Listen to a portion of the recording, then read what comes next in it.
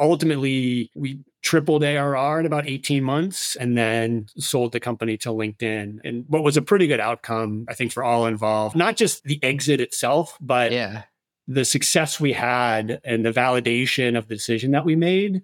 It's probably the thing I'm most proud of professionally that I've done. That validation must feel good. I know the money is nice when you make an exit, but there was a lot of time that had to pass to come back around to say, hey, good job. That was the right thing to do. Two things that I learned in that process. One, again, it's a little overused, but like celebrate the wins. In that transitionary period, like big deals matter. They mattered even more to us. Like it was not just validation for the business, but validation for the rest of the employees that like, all right, we did make the right decision. I am on board a company that I'm excited about that has really interesting outcomes. Is this thing on? Yesterday's price is not today's price.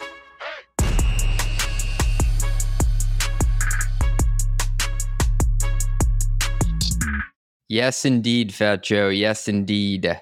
Welcome to Run the Numbers, where I interview world-class CFOs, operators, and the investors who fund them on how to get the most out of your company's performance. This podcast is a playbook of sorts for ambitious people in the world of finance, strategy, and operations. Today, my guest is Matt Gallatin, CFO of Stack Overflow, the largest online community for developers and one of the most popular websites in the world. Among his many other CFO roles, Matt also served at the financial helm of Drawbridge, which was acquired by LinkedIn. On this episode, we cover why doing SaaS 101 learning sessions with departments across your org is so impactful, the concept of a customer lifecycle review and how a CFO can get involved, how to make revenue lines real to technical folks throughout the organization, making bet the company type moves, and a number of stories from his CFO career that demonstrate high-stress decision-making in action. Matt takes us back to a specific moment at Drawbridge on this podcast where they made a bold move to shut down a line of business that made 90% of the company's revenue. It was a true burn the ships type move that you don't hear about so often. And on a lighter note, Matt and I nerd out on our favorite benchmarking reports and riff on what we've learned from the hundreds of hours we've spent in the depths of company S1s. All this and much, much more after a short word from our sponsors. If you're a startup founder or executive running a growing business, you know that as you scale, your systems break down and the cracks start to show. If this resonates with you, there are 3 numbers you need to know: 37,000, 25, and 1. 37,000, that's the number of businesses which have upgraded to NetSuite by Oracle. NetSuite is the #1 cloud financial system, streamlining accounting, financial management, inventory, HR, and more. 25, NetSuite turns 25 this year. That's 25 years of helping businesses do more with less, close their books in days, not weeks, and drive down costs. 1, because your business is one of a kind, so you get a customized solution for all your KPIs in one efficient system with one source of truth, manage risk, get reliable forecasts, and improve margins. Everything you need in one place. Right now, download NetSuite's popular KPI checklist designed to give you consistently excellent performance absolutely free at netsuite.com/metrics. Oh yeah, your boy loves metrics. That's netsuite.com/metrics to get your KPI checklist. That's netsuite.com/metrics. I really need this, guys. Please go to netsuite.com/metrics. Woo! Well, you know what I always say. Maintaining compliance is never complete, which is why most security and IT teams feel like they're always in audit purgatory. I'm there right now. But there is a solution, and it's easier than you think. Escape the infinite loop by using ThoroPass's compliance and audit solution. ThoroPass is the only solution using AI-infused technology and in-house auditors to take your team from start to stamp without leaving the platform. As a winner of multiple G2 awards, including top awards for usability and service, your team is in good hands with ThoroPass. From onboarding with dedicated experts to audits from in-house auditors who know every aspect of your framework needs, you can have complete confidence in your ThoroPass compliance journey. ThoroPass is the only solution to offer audits for your most needed security frameworks. I'm talking HIPAA to HITRUST and SOC 2 to ISO 27001. Woo! If you need PCI, DSS, pen tests, or any other major compliance framework, ThoroPass can hook you up. With ThoroPass, you never need to worry again. Relax, we fix audits. Find more at thoropass.com. That's THOROPASS.com. Tell them your boy CJ sent you. They'll hook you up. Boom. Matt, thank you for joining the number 3 podcast in Zambia. I appreciate you coming on today. Yeah, no, great. Thanks for having me on, CJ. So I wanted to start out with a concept that me and you have bounced around a bit offline, and that's tying together the SaaS model for the whole company. And it's one of those things that I go through every day, just trying to explain to people how we make money and why we're parking certain resources in certain areas. Can you just talk about why it's important to tie together the entire operating model across the company and not just focus on sales? Yes, I think in particular in this environment that we've been in over the last 18 months or so, I think it's really important for everyone in the organization to understand, one, the vernacular of SaaS, two, the operations of SaaS, and like three, what makes a good SaaS company good.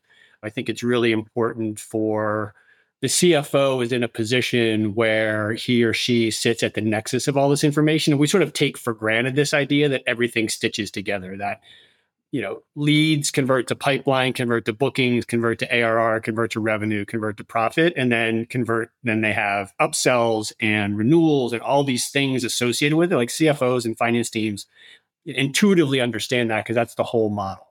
But if you think about that process, marketing has a piece, sales has a piece, CS has a piece. Underneath it, product and engineering and DevOps have a piece, some of which is maybe a standard deviation away removed from the actual sort of go-to-market motion, but everyone's sort of complicit or associated with this process. But everyone's so subsumed in their day jobs of doing that marketing lead or building pipeline or launching the product that they don't always see that interconnectivity, that overlap, and that sequencing between all of the different parts. And so I think it's incumbent upon finance to sort of raise that profile and highlight that for the organization. Since we last met, Matt, I've actually done 2 SaaS 101 combos, one with the product team and one with the engineering team. Can you tell the audience what a SaaS 101 combo is and what usually goes down? Yeah, so it's something that and this came out of, it was a call that I was on and talking to the head of marketing at a company I was at and sort of talking about sort of the upsell motion and product SKUs and things like that. And it was just completely foreign to her to think about. She knew what NRR was, but like this idea that the product portfolio will eventually impact NRR. And I was like, well, it sort of seems intuitive to me, but again, that marketing person in that role and that function is thinking about brand and white papers and pipeline and not necessarily how does our product portfolio impact net dollar retention.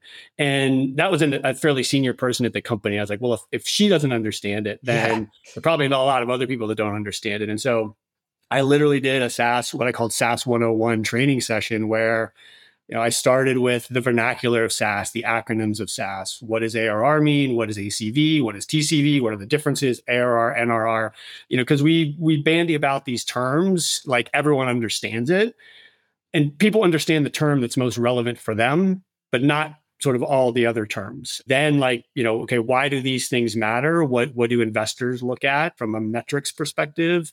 How do we compare at our company relative to best in class? What is rule of 40, rule of X? Like all these things that people read about in TechCrunch, trying to sort of, again, piece it all together and make it more consumable for them as it reflects in their day job. And then I have a very rudimentary process workflow of like really first touch to renewal and churn for a customer and overlay onto that who has an influence at each stage of that. And people, I think, intuitively understand, well, sales and marketing have the pipeline and the bookings piece, but product and DevOps also have an impact on renewal and retention because if there are outages or the product doesn't work, customer churns off, right? It's not just a CS issue churn, but it could be a product issue or a DevOps issue or any number of different issues. Just sort of highlighting that everyone touches different parts of this process. Missing your bookings number is not just a sales issue. There's a lot of underlying issues that ultimately impact that. And some have accused me of pandering to sales, which it's fine. I'm willing to accept that. But I do think it's important for the whole organization to see how does their day job influence the outcomes of the business? And I had this kind of come to Jesus moment, if you will, where we go through net dollar retention rate as one of our 4 most important metrics at the company. And I realized the way that somebody pretty important was talking about it. I was like, oh no, they don't understand what's going into that or how it's moving, but we're talking about it every week. That's my fault that I didn't show them what goes into that. And it was a big like, whoa, I got to take a step back here. Yeah, I think people are smart enough to figure out the math, but then when you disaggregate the numerator and the denominator into the component pieces and what actually influences it, yeah, it's not just whether a CS person is good or bad or is effective at their job or less effective at their job. That's certainly part of it, but there's a lot of other inputs that go into that are not specifically related to that call the CS person just had. There's a lot of inputs that influence whether someone will upsell or whether someone's going to churn. And I think it's important for everyone to sort of understand how they can influence that. And I think it helps not just the executive team, but managers, the directs of directs, and even further down, like to make them feel like, well, if NRR is really that important, I have an idea that I think may influence NRR positively. And so I now know like that decision or that input that I have can have a meaningful impact on the business. Another way this impacted my business was I was talking to the engineering team, and one of the members perked up and realized like, oh no, I'm working on a product line that's responsible for like 80% of the company's revenue. Right. And that made them feel like, wow, I'm doing something big here that's very meaningful. And the impact I'm having day to day shows up in revenue. I'm not just submitting code. Like this is very crucial for what we do.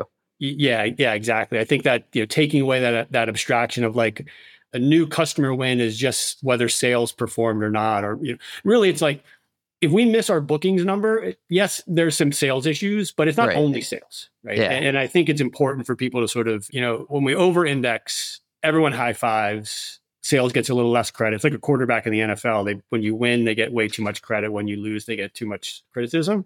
But yeah, I think it's important for people to sort of intuit and understand that.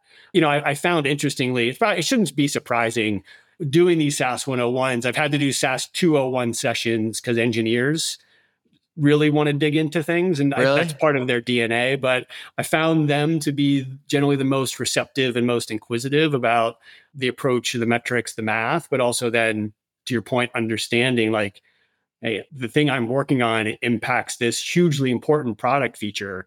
So it's important for me to get it right.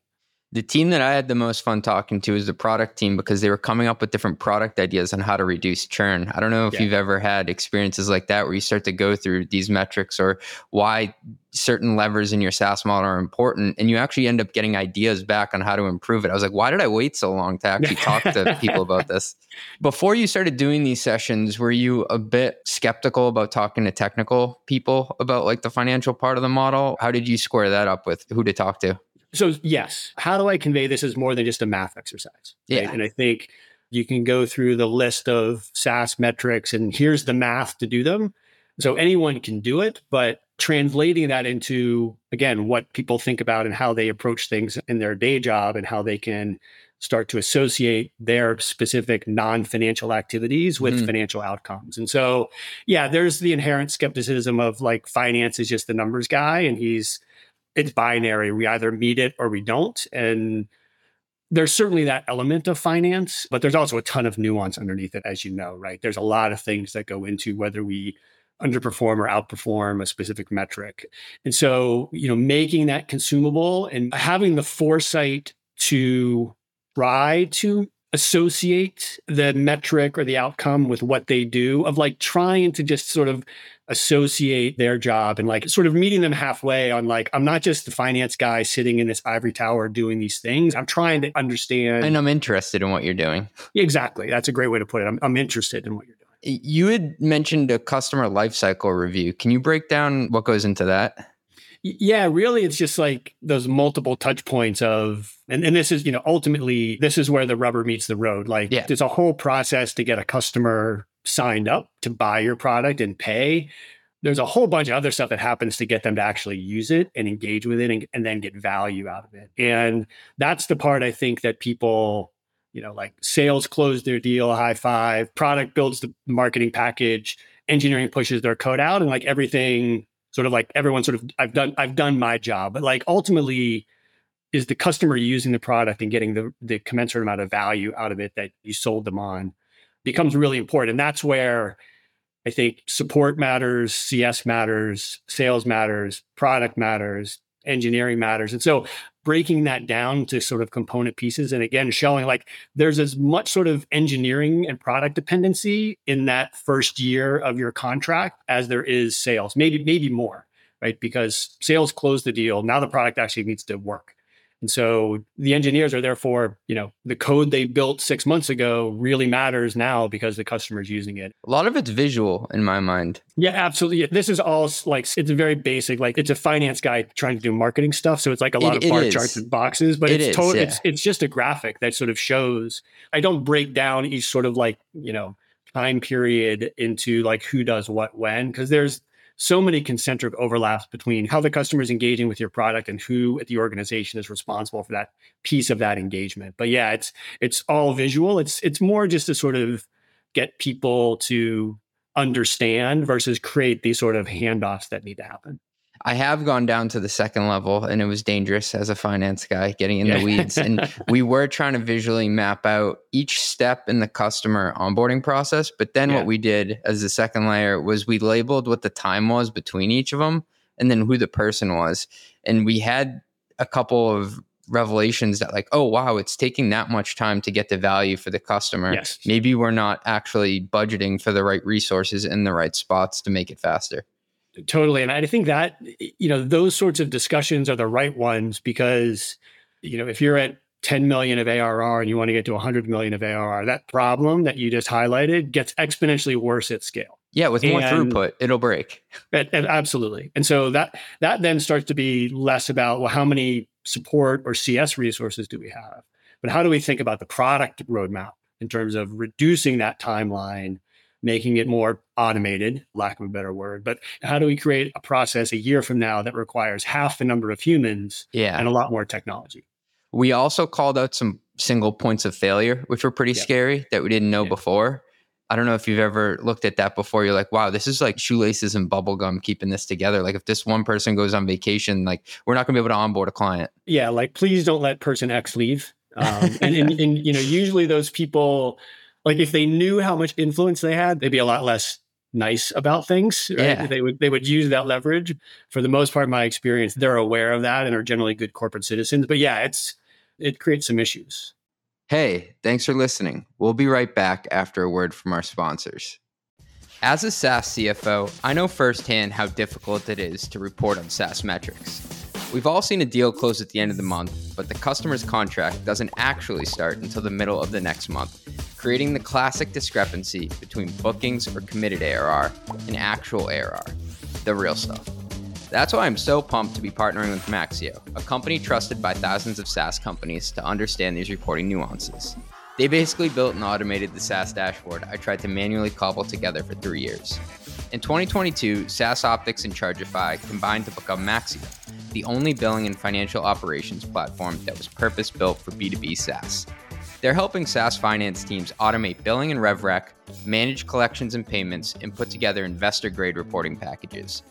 Visit maxio.com/runthenumbers to learn how Maxio can help you supercharge financial operations in 2024. Request a demo using the Run the Numbers link and receive a 10% discount on your first year with Maxio. That's maxio.com/runthenumbers.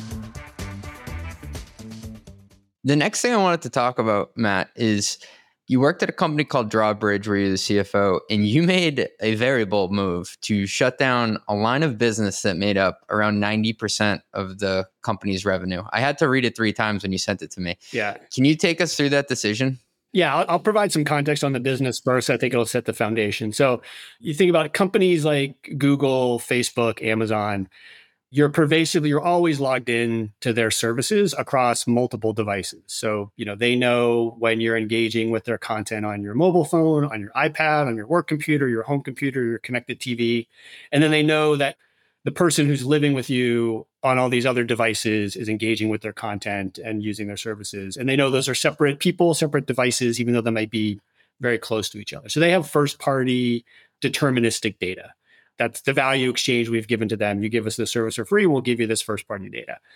Vast majority of other companies don't have that deterministic data, nor the scale that they have. And so what Drawbridge was able to do was essentially build probabilistic profiles. So we would take all this data and using some algorithms and machine learning, build these anonymized user profiles. So we would be able to say, person ABC has this device, that device, this connected TV, and then another person sitting next to them in the same Wi-Fi address, IP address, has this device, the other iPad.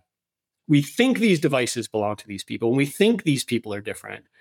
And we were able to do that with like 90+% accuracy. So when we would compare it, so highly accurate, but it was all anonymous.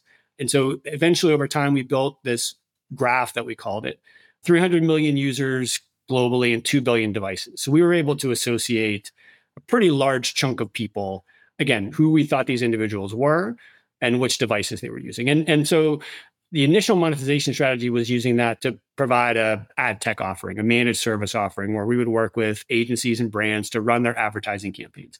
One of the great things about the ad tech ecosystem, really low barriers to entry. So you can get dollars in revenue coming in pretty quickly. It's also one of the bad things about it, because like anyone can disintermediate you all the time and the dollars can go away. And so we were able to build the business to a pretty decent size scale. And alongside that, we started to get customers coming to us and saying, hey, I don't necessarily want to run an ad campaign, but I'm really interested in that data that you have about who you think my users might be.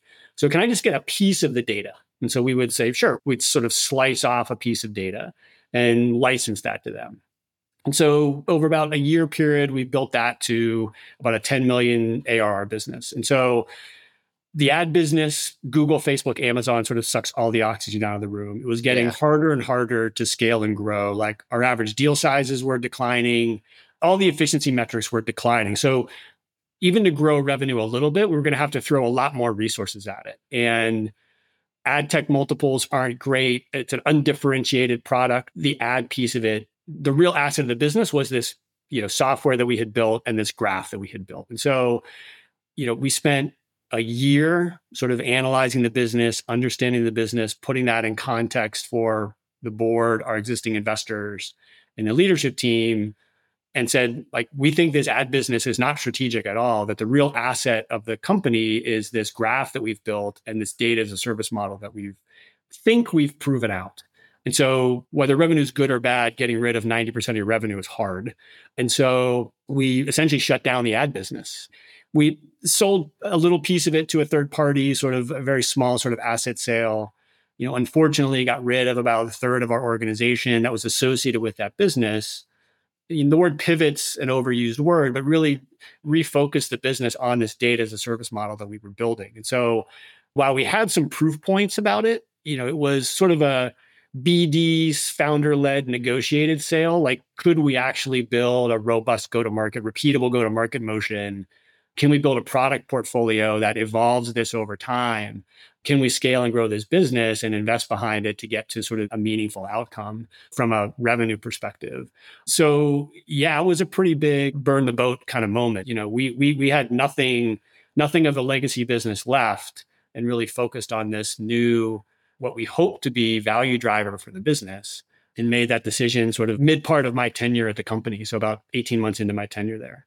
When you hear about these moves, the initial gut reaction is to say, wow, like there must have been this one point in time where you had to just make a decision. But it sounds like you analyzed it for a while, almost a year. So it wasn't like it was just a gut punch where you had to just shift quickly. Or was it? Correct me if I'm wrong. The magnitude of the change, it wasn't just sort of like, we'll get rid of one product line and focus on this other product line. Yeah. It was a completely different sort of product, go-to-market motion, organizational structure. And obviously, like, the board really pushed us on it, right? Is this the right decision? As did the other investors. We would have done it anyhow, but we certainly felt a compulsion to make sure we did as rigorous an analysis as we could. Intuitively, I think we all felt it was the right decision to make. Yeah. Just due to sort of macro factors, the reality of the business, but putting the math together and really analyzing why you make the decision, we spent a lot of time debating that and went through some pretty rigorous analysis around it. It's a brave move because a lot of companies wait too long to cannibalize themselves. Yeah, in hindsight, we probably waited a little too long. I think everyone waits a little too long. Like everyone. But I've also been at companies where we never make the decision. And ultimately, credit to our CEO and the board and the rest of the leadership team to make that decision. And then, execute afterwards, right? Yeah, that's only half of it. You still have to go build the business. Yeah, it's like, crap, now we really did catch the tiger by the tail here. And now what do we do? And so we had to really change our go to market motion, product portfolio. The core engineering, like the core asset was largely the same, this graph we had built. But now sort of the product layer that we were using to monetize that asset needed to be changed. We had built this sort of, again, like, curated, bespoke, manual process to sort of get data to third parties. But how do we build like a self-service product? How do we get it integrated into other third parties and partners on a more automated sort of API basis? How do we build a go-to-market motion that is a SaaS business model with how do we build comp plans, right? How do we do all of these things of becoming a SaaS business sort of midway through the life cycle of the company? And then needless to say, like capital constraints are different, like banking requirement, like we had a line of credit with a bank and that was sort of like making that pivot and that shift they weren't super comfortable with. So like we were walking the razor's edge there on sort of that relationship and that negotiation. So there was a lot that had to happen just to set the foundation in place for the new business, let alone sort of scale it and monetize it and grow it. And then ultimately we tripled ARR in about 18 months and then sold the company to LinkedIn. And what was a pretty good outcome, I think, for all involved, not just the exit itself, but the success we had and the validation of the decision that we made. It's probably the thing I'm most proud of professionally that I've done. That validation must feel good. I know the money is nice when you make an exit, but just you made a decision that had a very long, there was a lot of time that had to pass to come back around to say, hey, good job. That was the right thing to do. Two things that I learned in that process. One, again, it's a little overused, but like celebrate the wins. In that transitionary period, like big deals matter. They mattered even more to us. Like it was not just validation for the business, but validation for the rest of the employees that like, all right, we did make the right decision. I am on board a company that I'm excited about that has really interesting outcomes. And then secondly, like you can't repeat enough why you made the decision. You can't over communicate and you can't do it frequently enough to remind people this is why we made the decision. Like when things got a little bumpy, there was like some nostalgia for the old business. And we're like, look, the old business wasn't all that great. It was what you knew and what you were probably comfortable with, but it wasn't all that great of a business. Like, let's not forget that piece. And so that was the message in that situation. But the overall theme and learning is like, repeat that message over and over, whatever it might be, in whatever state the business is in, and just remind people like why you're here, why what you're working on is important. You can't repeat it and reinforce it enough. One of the messages I feel like I'm always repeating is that not all revenue is created equal. Yes. What was that conversation like? How do I abstract like market multiples on ads versus SaaS to like the constituents inside the organization that don't necessarily sort of follow this, day in, day out. Right. And, it was showing some basic math, like these companies that we all sort of knew or viewed as peers in the ad tech market that maybe they had gone public or there was press about it of like, look, this is not a great business relative to other companies that are more analogous to the SaaS business. And look what they're doing and look at the kind of multiples that they're getting. And less about like, is it 4X versus 8X, but really like growth and trajectory, right? Sure. Like what's valuable to these businesses. The ad tech business, there's no repeatability at all, right? Like no, if one time. you know anything about the business, it's like 90-day insertion orders. That's great. You run a campaign, you restart at zero. Like maybe they'll renew, but like campaigns change, seasons change. There's no sort of recurring nature to the business. So new quarter starts, you basically sort of start at zero again. And it's a tough slog for people to have to work through relative to SaaS, where you're, as we know, like stacking revenue on top of each other. Things like that, just sort of trying to find a way that makes that consumable to people that they can intuit the value of it. So you probably needed a lot of SaaS 101 conversations. There was definitely a lot of SaaS 101. This is like the SaaS summer course. Like, right. This is what a SaaS commission plan looks like. Yeah, like you take that for granted. Like, because most companies, when they make a change, it's like, well, it's still SaaS. I can still use some of this stuff that I got kicking around, but you're literally building it from scratch. Yeah. What do quotas look like? Like, this is the rough ratio. If you look at benchmarks in the KeyBank SaaS index, right? These sorts of companies at this size pay out this percentage of this quoted OTE ratio. Or how do we think about upsell? How do we think about churn? Who carries the burden of all of those things? Because it was completely different than any other commission plan that we'd had. in the organization before. That's such a cool story. Thanks for sharing. And something that you hold near and dear to your heart, you just mentioned it there. It's benchmarks. I always joke that as a kid, I collected baseball cards. Now, as an adult, I collect benchmarking reports. Yeah. I'm going to steal that because, that's awesome. Feel That's free to awesome. steal it. I probably stole it from someone else. What do you think about using public companies as aspirational benchmarks when you're sitting down to build a 3 to 5 year plan? Yeah, I think the key word there is aspirational, right?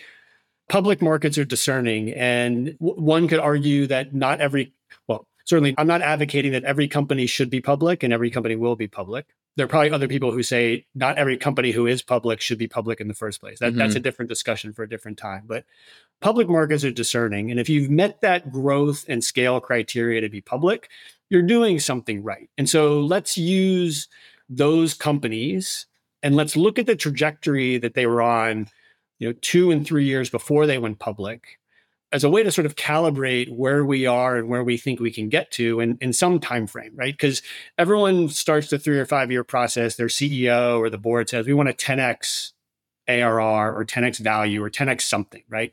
And for most people, including me, certainly for I think other folks on the leadership team, it's way too abstract for me to think about, right? I can do the math to say 10 times our current ARR gets us to 10x. That's fine. But how do I even think about operationalizing that? How do I think about what my resource requirements are going to look like as a line manager or the R&D head or head of sales, let alone the CFO? How will I have to be resourced and what does that look like? And how have best-in-class companies dealt with that transition and that change? So the comps are useful. And then it becomes, we're in the cybersecurity space, so we should only look at cybersecurity companies. It's like, that's a great place to start. But if you overlay then sort of go to market motion, right, customer segment, right? You can then start to figure out who are my real comps that I want to look at. Again, less from a size and scale perspective, but what can I take from their playbook and their trajectory and apply that to my current business to say, okay, this is what I think needs to happen in the next 3 years for me to get onto this trajectory that by all accounts is definition of success, right? Right. My friends over at Virtual Research, they built this cool benchmarking tool. I call it the Wayback Machine. So you can go back and check what the stub years were for a company before they IPO'd, and then you can compare them all, mash them all to T = 0. Yeah. And so sometimes I'm a dork. On weekends, I'll be playing around. I'll be like, what did Datadog look like versus CrowdStrike at minus 1 year before? And that type of stuff is always really neat to me to try to size up, well, what does good look like in the run up to an IPO? Exactly. That's exactly the approach that I'm taking. Every company I've been at, we have a model that's IPO -3, -2, -1. And, it's not where they were when they went public. It's the trajectory of how they got there. And how does that trajectory compare relative to where we are as an organization today? What companies have you nerded out and gone super deep on their S1? Datadog is one. I think they provided a bit more data and insight. So I'll give an example.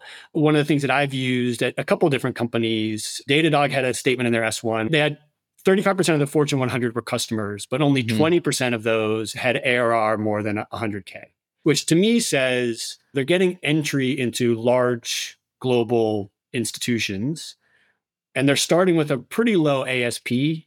And then one could argue they're then marching them up from a value perspective, right? So they have a land and expand motion. Now, at other companies I've been at, we could say, well, we have 35% of the Fortune 100, but our starting point is 750K. Okay, so we have the same percentage, but okay, what's our trajectory to get more value out of them? How do we upsell them? And if we're banking on just upselling them more of the same, platform or high ASP, there's only so many of those we're going to be able to sell. And so if Datadog's a comp or we aspire to be more like a Datadog, what does that mean from a product portfolio perspective that we need to think about changing or transitioning to so that we can then still have entree to these global 1,000 or Fortune 100 customers, but get more value out of them systematically over time? So how do we think about product portfolio, SKUs, upsell motion? What does all that look like?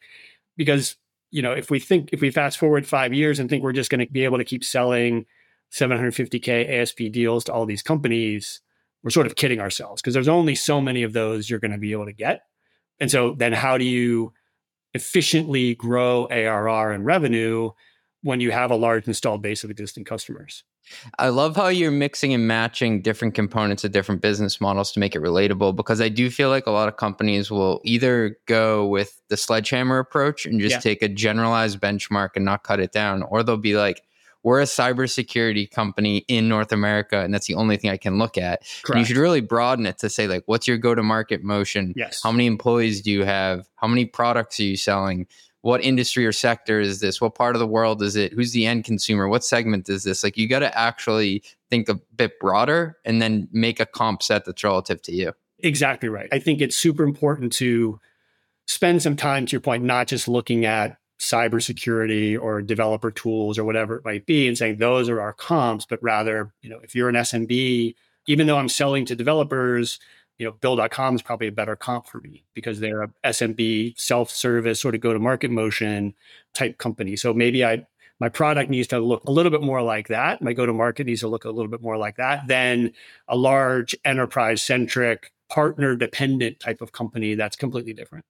Something that I've made the mistake on is I did all my due diligence around like the sales motion and how many employees and what their ARR was. But then like I totally forgot about what the macro environment at the time was. So remember I was comparing like to Twilio or someone like that. And it's like, well, that was 10 years ago. What was like access to capital or interest rates or like government regulation? Yeah, I think given sort of the dearth of SaaS IPOs over the last 18 months or 2 years, and the foundational change in the environment, right? Like companies that went public in that 2020, 2021 cohort, their sales efficiency metrics are probably not what you want to benchmark yourself against, because I don't think they'll fly in today's marketplace. Right? Yeah. And so there is some calibration that needs to be done, but I think it's an interest, again, if it's like looking to just sort of like put some bounds around the context of what does a 3-year plan or a 5-year model sort of look like, it's a great jumping off point. And I think this is where finance needs to, getting back to the point we talked about a little bit earlier, like meeting people halfway, like help me product understand your roadmap and what does that look like? How will that translate into the go-to-market, or how does that compare to other companies, so that we can start to sort of tune this a little bit more and make it a bit more specific to us relative to how we want to make investment, what's right for our business, not necessarily, trying to be the next Datadog, but rather like what's most germane for our business that we should be really leaning into. Yeah, everyone wants to benchmark themselves against Snowflake, but that's Snowflake, hard to do. Datadog, CrowdStrike. Yeah, those are awesome. Great. Feel free to do that, to be aspirational, but those are unique businesses. CrowdStrike's another one, like they're S1 and there's some publications around their sort of roadshow, and like their transition from core platform to sort of a modular solution, like foundationally changed the growth of their business. And like the way they talk about that and think about that, I think is, again, a reference point. Other companies have made these really hard decisions, or again, overused word, like pivoted their product strategy to be able to create long-term sustainable growth that's efficient, not just selling like, I'm going to sell one giant thing, one monolith thing to all these enterprises because it has a really high ASP and my sales efficiency looks really good right now. But like to scale and grow that, it starts to get harder and harder. What are your favorite sections to dig into within an S1? After a bad day, I like to read the risk sections, glass of wine, partially think about like the poor banking associate and paralegal who had to draft all this. But no, it's serious. Starting with, MD&A section, and really they're focusing on the more detailed and nuanced view of, in particular, things like margin and COGS. How did a business go from 70% margins in 1 year to 80% when they're public? Like what changed in their business? How did they get more efficient? Certainly there's revenue scale that changes some of that dynamic, but there's something underneath that got them to be much more efficient. And then mix of R&D versus sales and marketing. So those two pieces I really try to focus on, because that's always one of the debates at every company is, we overinvest in sales, we underinvest in R&D, and vice versa. Depends who you ask as to where we're over underinvested. And these can help break some of those ties and just get over that hump. The age-old battle. Yeah. It's funny you bring up risk factors, Matt. So I worked at PwC in their consulting branch, my first job out of college. And my first assignment was to go through 100 10Ks and pull out all the risk factors and inventory them.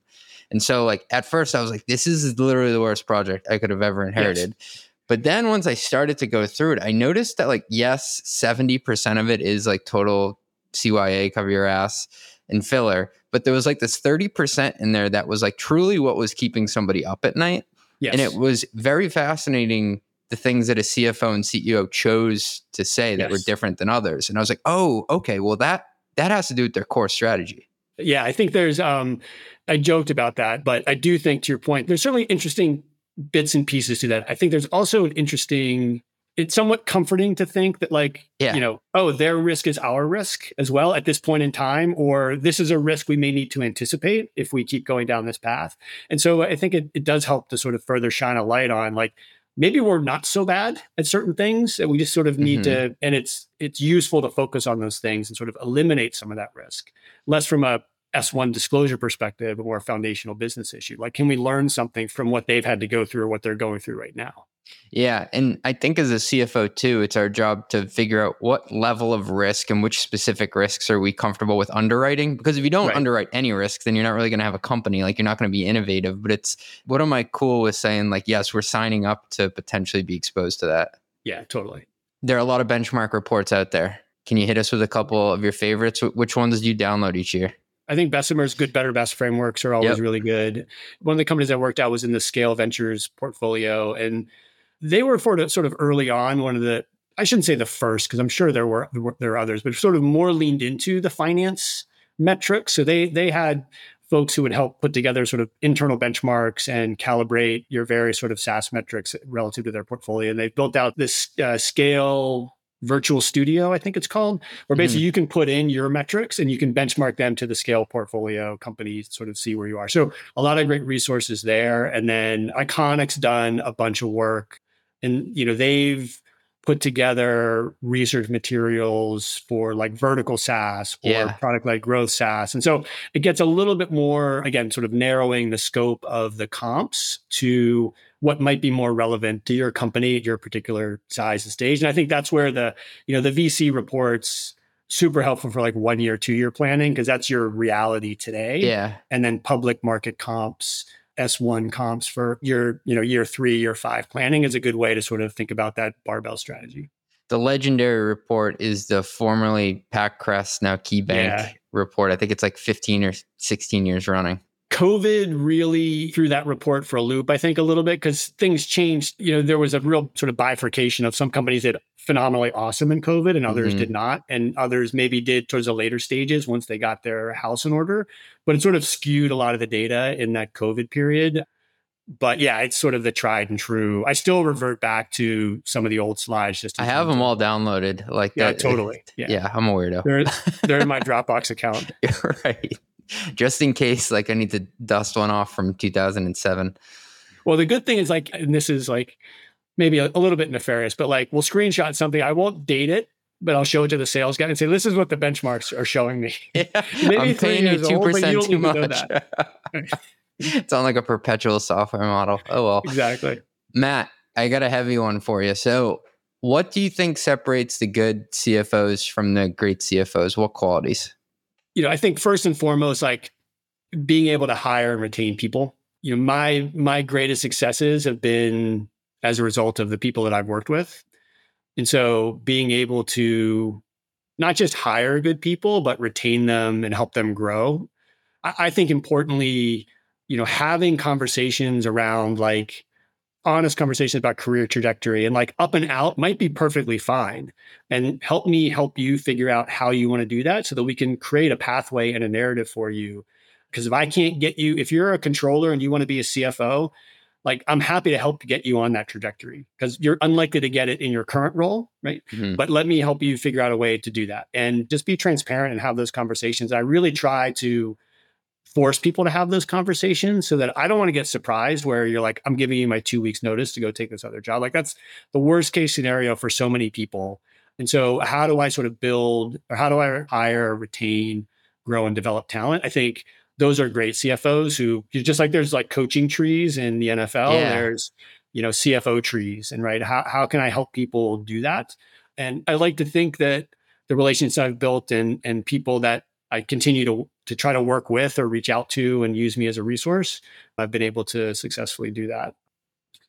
Then I think the other, it's sort of like, how do you create a feeling of partnership with your leadership team? Like, how do you become the first or second person that the head of sales comes to with an idea or Yeah. the head of product comes to and says, help me think through this issue. How do you become that trusted partner? I think the ones that are able to do that, I mean, the CFO is morphing into a quasi COO role anyhow. And so how do I sort of get closer to those operating businesses so that I can help them improve their performance? Because financial performance is a manifestation of operating performance, right? So if I can help people improve their underlying metrics and their underlying operations, all else being equal, we should see better financial results in near term and long term. And so, how do I create that relationship? I think public company CFO is probably a little bit harder because you have different roles and responsibilities. But broadly speaking, startup CFO, like that's what I really try to do, and where I think I've had a lot of impact is being that trusted partner to other members of the leadership team. Nice. I love the NFL coaching tree analogy because I've had that visualization in my head of like a great CFO will have other people that go on to do great things. Yeah. But I've never thought about it in the context of the coaching tree. That's so spot on. Yeah. And like, I think, really encouraging people to do that and facilitating that, right? How do I help you get on that trajectory? Like I said, up and out may not be a bad thing, right? It is for me because I'm going to lose great talent, but I can't not do that. Yeah. I mean, I think something like in my last job, I had to be honest with myself that if I want to be a CFO, there's only going to be one CFO at this company. Right. And if that one's not leaving anytime soon, then I got to find another opportunity. And that's just an honest thing that you have to, probably talk to somebody about. Exactly. Right. And again, I'd rather have that conversation over weeks and months and years than, you coming to On the way out the door. On the way out the door. Right. Yeah. That was a good one. All right, Matt, I'm going to take you into what we call our long ass lightning round. So the first question I got for you is, what's an example of something you've screwed up on the job? It could be at any role you've worked at in your life. Yeah, I remember there was one. So we were like the throes of planning, like scrambling the night before to change the plan for the board meeting. And I was talking to the head of product and we did this like small little tuck-in acquisition. And he's like, I can do 25K of MRR. And I was like, okay, fine. 25K goes in every month. MRR, 25K every month. So we're in the board meeting, right, in the presentation. And he's like, I didn't say 25K of MRR, 25K of ARR is what I can sign up for. So like we put together this whole plan, right? And so I was like, okay, so now I have to Times go completely 12. Divide by 12, actually. Yeah, exactly. That's so happened. It's like go completely unwind the plan, sort of redo it.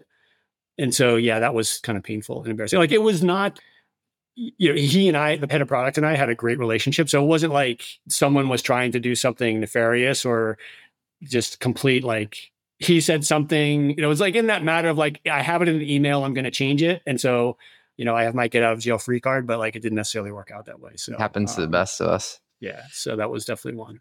If you could tell your younger self something, knowing what you know today, what would you tell him? Live internationally when you're younger. Did you live internationally? I didn't. And it's one of my biggest regrets, right? It just gets, with a family and, just gets harder to do. It's not impossible to do. It just gets harder. So, if you have an opportunity to, transfer internationally with a big company, take a risk and just sort of pack up and move and do something, I'd encourage it because it's one of my biggest regrets professionally is that I haven't sort of lived internationally and gotten that experience. That's a good one. I too didn't live internationally. And today I'm saying that would have been cool if I lived in Switzerland or London or something for a while. Exactly. I'm encouraging my kids who are in high school and college to think about that. Go have a croissant in Paris. Yeah, exactly. Yeah. Roll the theme music, producer Nancy.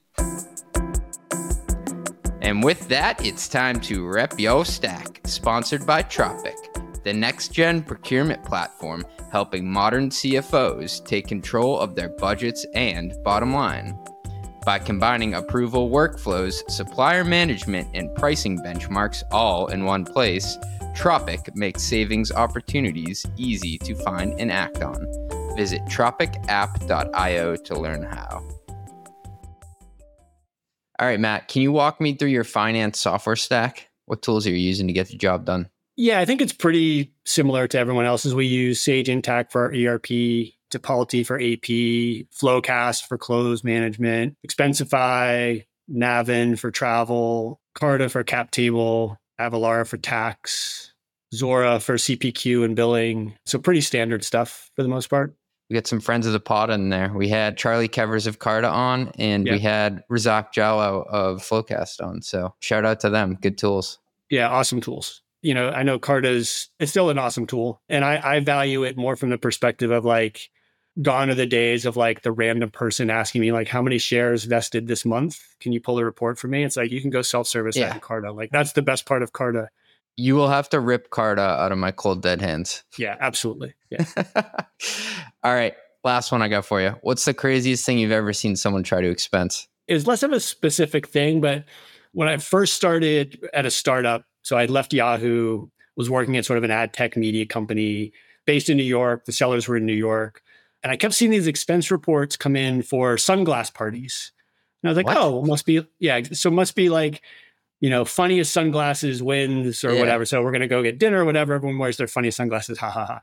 It's like, no, we basically take media planners for drinks and dinner, and then we go to Sunglass Hut and buy them sunglasses. Why I've never heard of that as an activity with partners. It was activity is sort of a generous way of we just went shopping. Yeah, basically, yeah, exactly. Went shopping. So sunglass parties was a euphemism for like, shopping. Just get some Ray-Bans and buy some ads. Yeah. Being at Yahoo and the corporate finance group, like I never saw any of this. So like it was completely unaware of whatever was going on. And so, dropped into startup world and seeing all these expense reports. I'm like, what the heck is going on? Right. So, can I get a pair at least? Yeah, exactly. Cool. Matt, this has been a blast. Thank you for all the wisdom and thanks for being generous with your time. Yeah, no, I appreciate it. I'm a big fan of the pods and the videos. Appreciate it, man. Roll the credits, producer Natalie. Run the Numbers is part of the Turpentine Podcast Network. It is produced by Natalie Torren and edited by Justin Golden. Album artwork by Some AI Thing. Yelling and intro by Fat Joe. If you made it this far, please give us 5 stars. I really need this.